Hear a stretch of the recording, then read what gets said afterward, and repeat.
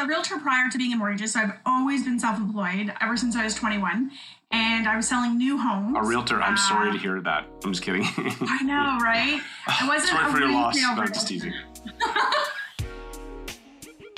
The most inspiring stories from today's most successful mortgage brokers. Join your host, Scott Peckford, on I Love Mortgage Brokering. Hey, Broker Nation. Scott Peckford here. Today on the show I have Sherry Corbett. Sherry has been a mortgage broker for 13 years, based out of Durham. I met her probably 5 years ago the first time, and she's really very clever marketer, was in the niche of divorce and separation at the time, and now has kind of pivoted and continued to grow her business.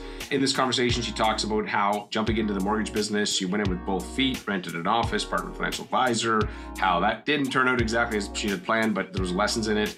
She talks about how creating a no-go list has helped her grow her business. I ask her how to do that, and so she gives advice on how to gracefully say no to a client without, making them mad and stuff, or burning any bridges. And then finally, why attending a mortgage conference completely changed the trajectory of her business. It basically tripled her volume that next year. What happened to cause that? Before we jump into this episode, I want to give a shout out to our title sponsor, Finmo. Finmo is a Canadian mortgage application, document collection, and submission platform. And it is very easy to use. From the borrower's perspective, it's intuitive. From the broker's perspective, it has smart docs, so as they're filling out the app, it knows what to ask for. The client can upload the documents, you can review them, give them thumbs up, thumbs down, and then finally it's connected to Lender Spotlight. So before you hit the submit button, you can actually look at the guidelines that the lender has. So you can be like, wait a second, this is probably going to get a decline. It's probably going to be a waste of time. Maybe I should look somewhere else, or pick up the phone and call a BDM. Fantastic program. Check out finmo.ca. In the Ask the Expert segment, I talked to Reuben Gorsh from Deeded on why a great closing matters. Check out this conversation I have with Sherry. Hey, Sherry, welcome to the show. Hi, Scott. Thanks for having me. I'm excited to be here. So tell me a little bit about yourself and how you got into the mortgage business. Yeah, so I was a realtor prior to being in mortgages, so I've always been self-employed ever since I was 21, and I was selling new homes. A realtor? I'm sorry to hear that. I'm just kidding. I know, right? I wasn't sorry for your loss. retail No, just teasing. No, I was a new homes realtor, and I had great success in it. I loved new homes. It was matching up the client with the product and how does it match? And honestly, I was sick of working weekends and having a boss, which is your builder, and my mortgage broker from the site, from the last new home site I had. She's like, geez, mortgages is very similar. It's, again, client and product and matching them up. She goes, I think you'd be great at it. So it was a natural fit. I was never a resale realtor. I was always a new home sales realtor, and it made a good fit to come over here to the And how long ago was that? 2008, I got my license. So okay. Yeah. Nice. I'm just curious, when you switched from that to being a mortgage broker, was there any point you questioned yourself, or you thought is this the right choice? Oh, yeah. So I went in feet first. I got a storefront. I partnered with a life insurance agent. We opened up the doors before I even had one client. So my first year, my first T4A for my brokerage was $1,700. And my expenses were way more than that because I just went all in. But I stuck with it. I had great support at home who just said, keep doing it. I thought that if you had to show up, with the storefront and everything. COVID's obviously changed that. This is 13 years later. Yeah. But I don't regret what I did. But yeah, no, I jumped in both feet. You've always been a both feet kind of person, though. Ever since I've known you, you're kind of like, let's go. So, okay, the first year is kind of crazy. But then when did you turn the corner? I'm curious. When was it like, I got this? You know what happened was WIMI, the Women in the Mortgage Industry Facebook page, was brand new in 2000, I believe it was 13. And they were hosting a contest. Some of the lenders were sponsoring people to go to a Mortgage Professionals Canada, which back then was camp. And I won one of the 5 spots. And I hadn't been to a conference before. So I went to the conference. I won it. It was in Ottawa. It was awesome. And it changed my entire career. That was in November. And the next year, my business tripled. Because for me, that fed my soul. I had been living on a little island all by myself. There was other mortgage brokers on my team, but we weren't really team players. I went there. I saw what the industry could be. I saw the leaders speaking, and it just, I don't miss the conference. I don't miss it when it comes because I go to all. Yeah, all right. You always attend. Yeah, I don't miss it. Yeah, I just could care less now. I know what you're saying. No, I mean, I know my wording on that was horrible. No, I love going to the conference. For me, it totally sets my whole year. It gets my mindset going. It gets my motivation going, being around like-minded peers, knowing more about the industry, 100%. Just, that was the year that it took off. So I have to say that would be WIMI. Women in the Mortgage Industries held this contest. Yeah. Woo, woo. I won a ticket. Hallie and, Hallie. It was all Hallie, right? Yeah, it's Hallie's and Mike fault. Cameron, between those two and making that happen, changed my... Mike Cameron wasn't in WIMI, though. Was he in there? You know what? He was honorary, right? Oh, okay. I didn't know he was in there. Like, what? Like, yeah, anyways. No, he's not in there, but he's definitely honorary. You know, Hallie ran the contest part and changed my life. I tripled my business the following year and never looked back. What I hear from this is like today, you don't necessarily have to go to a conference because of the new tools we have and the way we can connect. But it's all about the collaboration, right? Like if we think collaboration versus competition, man, your whole world had changed. And I know you're really big on this now. The way that you're wired, you're very much about collaboration and, you know, everybody growing. So, okay, I want to switch gears a little bit. So before we dive into your story, I love to ask about a quote that's had an impact in your life or business. Can you share a quote that's impacted you? I like "Comparison is the Thief of Joy" by Roosevelt. Oh, that's a good one. I like that one because I, like everybody in the early days, it was like, oh, there's competition and what are they doing? And they're ahead of me and they're bigger than me and all that stuff. You got to put your ego aside. People are here to help you in this industry, collaboration, like you said.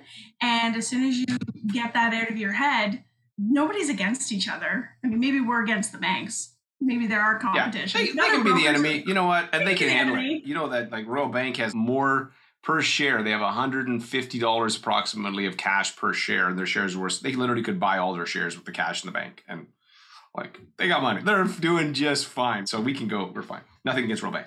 Okay, so how have you applied this idea of comparison is a thief of joy to your life or business? So I would say definitely to my business, I choose to not just look at what other people are doing, but if I have a marketing idea and it's different or I haven't seen it before, I go for it because, you know, I've done different marketing ideas to get out in the community. I've hosted yard sales, hosted galas for kids. We've hosted virtual paint nights, euchre nights. Oh, I miss euchre nights in person. That was always a big turnout. So kind of that comparison thing of, well, that's not the normal in the industry. I don't want to go have a coffee date. Doesn't interest me. I like to do something. Right? It's kind of like they say shoulder to shoulder, right? Like you're doing stuff together. Or I remember playing euchre all the time in high school. We'd like skip class. I don't know if I can remember how to play it now. Probably could figure it out again, but like, yeah, so I think I'm wired the same way. Okay, so let me ask you this. Being in the business as long as you have, and you know, failure happens, but looking back, there's always a lesson. So can you share something you failed at and now, but you're like, there's a good thing in this failure? I spent a ton of time in the early years trying to network. And it was very buckshot networking. I like to say that, where you're out to every single thing. The problem with that is sometimes you're seeing the exact same people all the time, or you're seeing different people and never making connections. So for me, that large scale networking was a waste of money and a waste of time for me. I'd rather have had smaller, better, tighter connections, build my circle, find my tribe who support me, who I support them, and together we get better. So I would say I wasted so much time out of the office and so much money going to all these networking things that I didn't want to even be at. Didn't work for me. So yeah, if I could take that back, I probably would have been here a lot faster. Right. You would have got more focused on it. So give me an example of something that for you is more of a narrow focused activity versus like this buckshot networking. So what's something specifically that you've found to be helpful for you? I personally like doing events. So I rather, instead of going to all these networking events, I rather host something and maybe drive some traffic to it. We have a local casino, again, pre-COVID, we hosted an event where they could come, you could come, it was open to the public or circle of like realtor partners. And for your ticket, you got dinner and you got money for the casino. But it was a nice social, fun thing. I had clients show up, I had realtors show up. I like doing that. So my focus would have been more events. Instead of going to events that I had no control over, I would have done more things like that. And there's always a charity component when I host an event so that there's some give back, whether it's a large scale yard sales. We always have a charity component going back to that. So that's what I'd say. My focus would have been more on events. Right. Yeah, I like that too. It has a purpose then. Okay, so for you, what's been the single biggest change you've made to your mortgage business in the last 12 months? So it's all this at home work. So I have a storefront and I have staff and we're all at home. I like it. I like being at home, but it was a huge adjustment on systems. I wasn't very strong on my systems, right? We were paper files. We were still paper files so that we could I could write my notes on it and then hand it to the next person. So that's the biggest thing, is stepping up online, more Zoom, things like that. I don't know if that's the last 12 months or the last, 20, but that's in the range. But you're basically been making that. Okay. And for you, what's been your biggest challenge? I mean, you've grown your business. We were chatting over the last 3 years, every year it keeps going up and you're doing fantastic. But what's been your biggest challenge, do you think, for your business in the last 12 months? The biggest challenge in my business last 12 months is I didn't have a no list until this year. So I would sit down and rack my brain around a file that I did not have the expertise to do. And I would bug every BDM under the sun trying to get an answer on a file that I didn't even enjoy doing, to the point that it was just a waste of my time, waste of their time.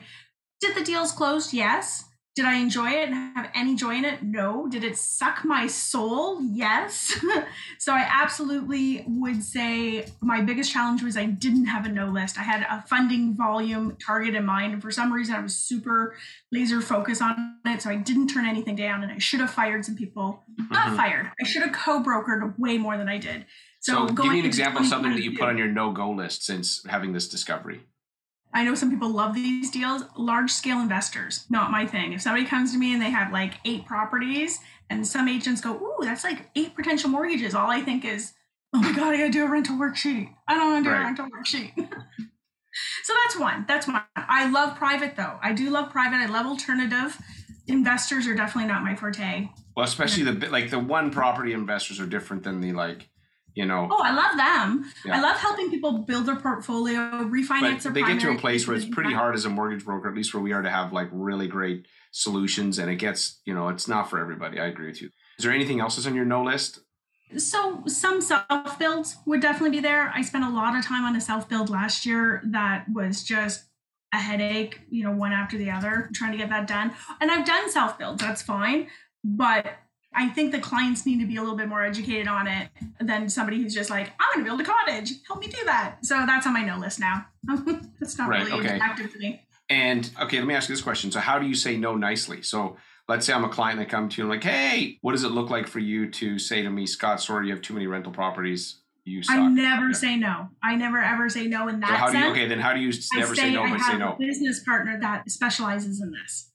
And then I find somebody in my network, because I have a large enough network of other brokers, and you're just like, hey, who's strong in this? Who's located in Nova Scotia? I handed off 2 referrals this week to Calgary, because I was like, I could go through my head office, the CUU, and do an out of province, but I'd rather help another agent build the relationship.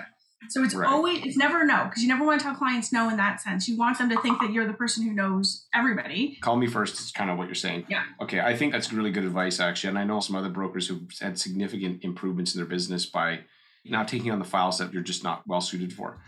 Another area that you're very clever at marketing. I know that I've known this about you for a long time. You've got a very good marketing brain. And so what would be your best advice for a mortgage broker when it comes to marketing? I mean, it's a very general question, but I'm going to let you kind of see what kind of that goes. So I'm just curious. Well, they say if content is king, then consistency is queen. So it's just having stuff out there. I think with marketing, you've got to be personable, and it does not need to be about mortgages all the time. There's so much more content that we have than just talking about rates or products. When somebody owns a home, you can talk about home repairs. You can talk about organizing the home. You can talk about finances, savings, getting their insurance in place. What's a will? There's so much content. Don't think mortgages, think everything, so that if the post that you put out doesn't resonate with somebody because their mortgage isn't due right now, they can still think of you as somebody who's super financially intelligent and a good resource for them. Right. I was talking to Vince from Al Mortgage. He used to have, Monster Mortgage, and he was talking about the exact same thing. He's like, you don't talk about the mortgage, like talk about what the people want. Do they want this done, that done? But the actual technical mortgage stuff, we think it's exciting and interesting. Clients are like, I don't care about that. Like, it'd be like a life insurance agent coming on and talking about, check out the premiums on this baby. It's like, I don't care, man. Like, that's not sexy, but help them solve their problems. And I love that idea of consistency is queen. How have I never heard this before? Content is king, consistency is queen. I kind of made it up, but that's probably why I never heard it. I heard it somewhere, and I kind of made it up. I don't know if it stole it or not. I don't know. I haven't heard it, so for me, I just wrote that down. I'm like, underline that. I love anything that has like an alliteration or it's memorable. So, okay, I'm gonna ask some rapid fire questions. Now you can answer shorter answers. So, what's one thing we can't find out about you from Google? Under pen name, I am published author of young adult and romance, and I'm not telling you the pen name, but I have 7 novels out. Nice, that's awesome. And then, what's a movie everybody should watch at least once? Okay, I'm a huge Disney fan, and I do have a 9-year-old daughter. I'm going to say the brand new Encanto is fantastic. It takes place in Colombia. It's got a really good message. If you're an adult without kids, you might not, love it sitting down for a cartoon, but I love it. I love that movie. Right. I think one of my favorite movies is Megamind, actually. It's not Disney, but I love that guy, and I literally know every line in that movie. I drive my kids nuts. Okay, so what are 3 software programs or digital tools you can't run your business without? Cannot run your business without Canva. Absolutely. Yeah. That's fantastic. I mean, you should outsource if you're large enough, get somebody else to do your stuff. But in the meantime, easy peasy, Canva. Text Expander. Save yourself a ton of time by doing shortcuts on large chunks of text that you use all the time. Mm-hmm. And a newer program that a lot of people don't know of, I personally love Infinity. It is what's saving us as a team to be able to work from home. It's a program that allows you, it's like a really elite Excel sheet. More impressive than Google Docs, and I can assign clients to different people. So at any time, Infinity. Infinity. Yeah, that's one I never heard of before. Love it. Okay, what's one book you recommend for our listeners? So, if you have a team, what's one of the books that's maybe under your pen name? Just kidding. No, I'm not gonna say that. Yeah, come on. I won't tell anybody. Just everybody listening. But if you have a team and you're looking at building your culture, I would say the Disney way. Again, I'm a Disney fan. But the culture of the Disney company, I really like how they piece it apart so that everybody's important in the business. So I really like that. And then a recent book that I'm just getting into is the Everyday Hero Manifesto by Robin Sharma. So I don't have a full review on that one yet, but I'll let you know in a week. Okay, awesome. And then if you were in an elevator, you're the ideal client, in 30 seconds, how do you explain what you do? I help find financial solutions that make sense. It's not always just about the mortgage. It's the whole picture, right? I help people find financial solutions that make sense for them, both now in their current situation and their future needs. A lot of my clients, I know this is going over 30 seconds, but a lot of my clients, what I try to deal with is, do they have life insurance? Do they have a will? And getting all those little components set up at the same time. RESPs, lots of people with kids don't have that set up, but if we're going to clean up your budget and we're going to give you a whole bunch of cash flow back, why wouldn't we be looking at that too? Right. Yeah. That makes a lot of sense. Okay. So remember the movie Back to the Future? If I put you in that car, send you back to your first day as a mortgage broker before you got into that office and stuff, and you could give yourself 3 pieces of advice, what would you tell yourself? Make a no-go list. It took me 13 years to figure this out. Make the list of what you're not great at and find somebody who is great at it and act like they're a part of your team. Right? So hand that stuff off. Second thing is find your tribe and grow together. I really think you have to find like-minded business people in your immediate area, or now it's all social media, that you can have real conversations with and real struggles, and you can tell them when you're having a down day and you can celebrate your wins together. And the other one is invest in your business right off the hop. If you're a brand new agent in this industry, let's be honest, and Dustin says this all the time, this is a low bar industry to get into. It's a low cost, it's low education to get into, it's not that hard to do the course. So you should be investing in education and a coach. And you're never too early in the business to have a coach, because a coach is that eagle eye looking down on your business, helping you grow and seeing the plan before you even see it. Right. And just saving So coach from the start. Yeah. Okay. Where can people find you online? Mortgagesindurham.com or Sherry Corbett on LinkedIn, Twitter, everywhere. So come find me. Friend me. And it'll be in the show notes as well. So Sherry, been awesome to chat with you. I love your enthusiasm and energy, and great job on creating that no-go list. And you grow. Hey, interestingly enough, saying no allows you to focus on the one clients you can really help. It's counterintuitive, but it does work. Mindset. Yeah, mindset's 100%. Thanks, Sherry. Thanks. Bye, Scott. All right. Thanks again for having a listen to that conversation with Sherry. Absolutely love her and her energy. In fact, something we talked about that didn't come up in this episode is something that she does called a social media audit. And it's something that she does for mortgage brokers. She's very good at this. And so if something you're interested in, go to 10loadsamonth.com and you can find out some info on that whole idea of getting your social media audited, because most people need to clean that up. And in this next conversation, I'm talking to Reuven from Deeded about the importance of a really great closing. Check it out. Hey, Reuven, welcome to Ask the Experts. Hey, Scott, thanks for having me again. So, hey, today let's chat about why a great closing matters. And, as a mortgage broker, why do I care if, I know it sounds kind of crazy, but some people think this way. Why do I care if it goes well at the lawyer's office or with the lawyer signing? Sorry. Yeah, absolutely. So, I would think about, the closing or the closing experience as a personal extension of your brand, right? You work hard to prospect, to put a deal together, bring it across the line for an approval.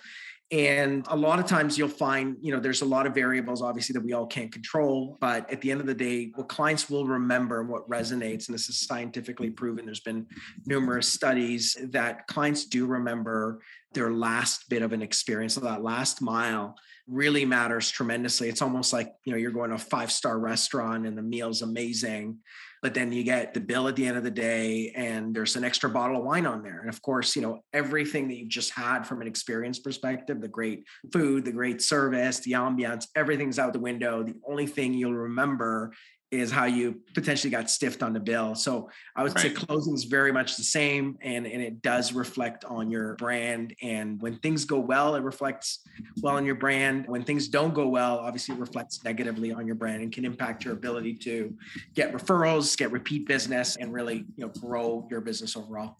Right. And back to that, you're talking about the study. So there's something called the peak end rule, which we don't remember things in entirety. You go on a ski trip, whatever. It's not like you remember the whole thing. You remember the peak, which was the highest moment of elation, and you remember the end. And so if somebody's doing a mortgage with you, they're going to remember the peak probably when they get approved, or maybe there's a point in there where it's like, hey, I believe that's kind of the peak.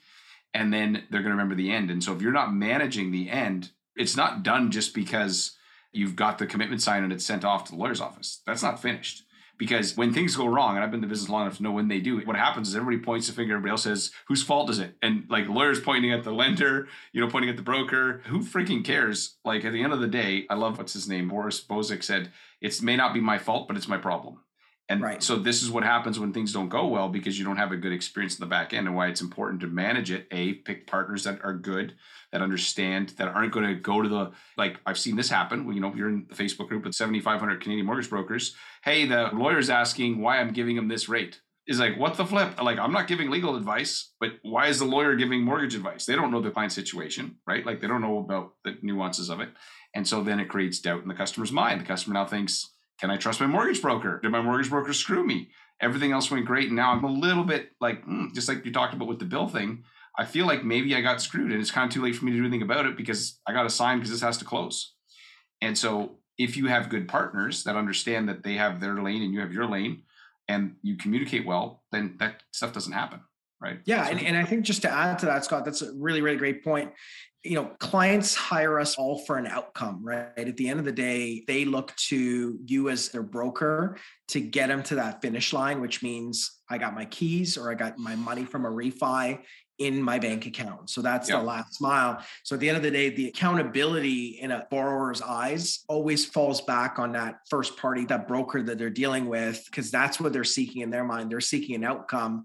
They're not just seeking you to, be part of the process and then be able to hand it off. Although that may be the case, in the back end. And there's, as we know, multiple parties involved and variables. It's managing that process and experience that really becomes critical. Yeah. And so there's two kind of thoughts here. So you can say, hey, I'm going to just let the person pick themselves, which then you're going to run into situations where you're going to get bad service. They're going to give them contradictory advice. You can run into that. Or you can, help control the process or guide them, because at the end of the day, they still think it's you. They still believe that you are the one who put me here, and so if you are going to guide them, then make sure you guide them to a partner that it's actually going to do a good job of it. So what other sort of thoughts do you have on this, making a great closing? Yeah. And also I think definitely, do your best to have, the right partners by your side. And when I say the word partner, and when you said partner earlier, I truly mean the emphasis of a partnership here. The one thing that I hear a lot is, vendor or things like that. And, I think categorizing somebody as a vendor is a very, very different outcome than having a partner. Because truly, as we all know, for a deal to happen and for a great consumer experience to happen at the end of the day, where you've got, not only a satisfied client, but you've got, potentially a raving fan that's going to go out and write you that 5-star Google review, that's going to tell their friends and family, that's going to share your name across their network, that's going to come back to you for, the next 5-10 deals. You really need the right level of resources and partners, be it your lawyer, be it your lender, be it your BDMs. It really is a collaborative sport at the end of the day. And I think those that understand that power of collaboration and what everybody contributes to the piece of the puzzle in a partnership sort of way is an extremely powerful concept and is a key to success. Yeah, absolutely. Because you should think of your lenders as partners, not as just widget providers. So can you give me an example of how you guys, it's been a little crazy over the holidays, of how you guys were able to by having a great process and partnering with a broker, able to help somebody out during, typically a very difficult time to get documents and stuff signed? Yeah, for sure. So funny enough, we had a deal come in on, I believe it was the 17th or the 18th of December, just prior to Christmas Eve. And as we all know this year, holidays and bank holidays kind of fell on some funny dates. So it's a little bit difficult to navigate. But long story short, that particular borrower was having trouble in getting their deal closed. I think the folks that were working on it before really couldn't get to it until mid-January. And that particular borrower absolutely needed to close by Christmas Eve. And that was their final drop dead date to get the deal funded. We got the deal, as I mentioned, on the 17th or 18th. Our process and our technology is really repeatable and scalable. So we're able to get everything done, work with the lender to get the mortgage instructions, client signed the next day. And just literally hours before Christmas Eve, those funds were in that client's account, got an amazing review from the broker, got an amazing review from the client. And of course, it's, to me, the most fulfilling part is making somebody's Christmas wishes come true, which we were able to do in that case. Well, they got their money on before Christmas. So that's fantastic. Yeah. One of the things with this whole idea of peak end rule, it says it's important to end on a high note. And researchers have found that when people open presents from kind of worst to best, they have a better experience than they do the other way around. Hopefully as a mortgage broker, you've got a great experience throughout it. But if you do want to engineer things to create a great end experience for the client, because it's going to affect how they remember you. Because, the reason we do this apparently is evolutionary. Our brains would explode to hold all our memories. So we take peak moments and we take end moments, and that's how we synthesize our experience with somebody.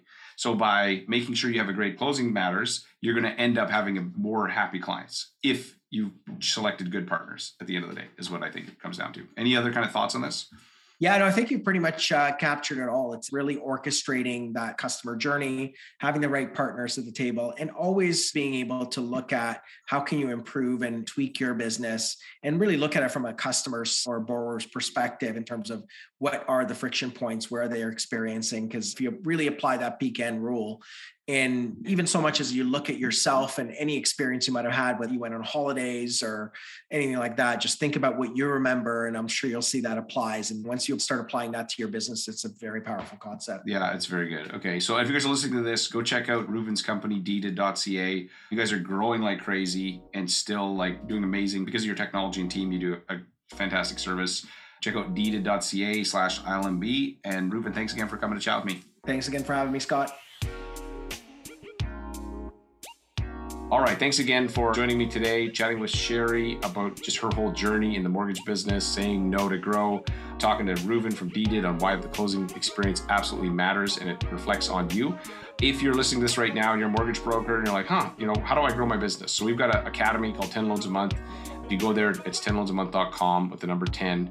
We only open it a few times a year. All of our coaches are experienced, successful mortgage brokers who are running great businesses, but they coach on a particular topic or outcome. And go check that out, 10loansamonth.com. You can get on the wait list. And thanks again for listening to this episode.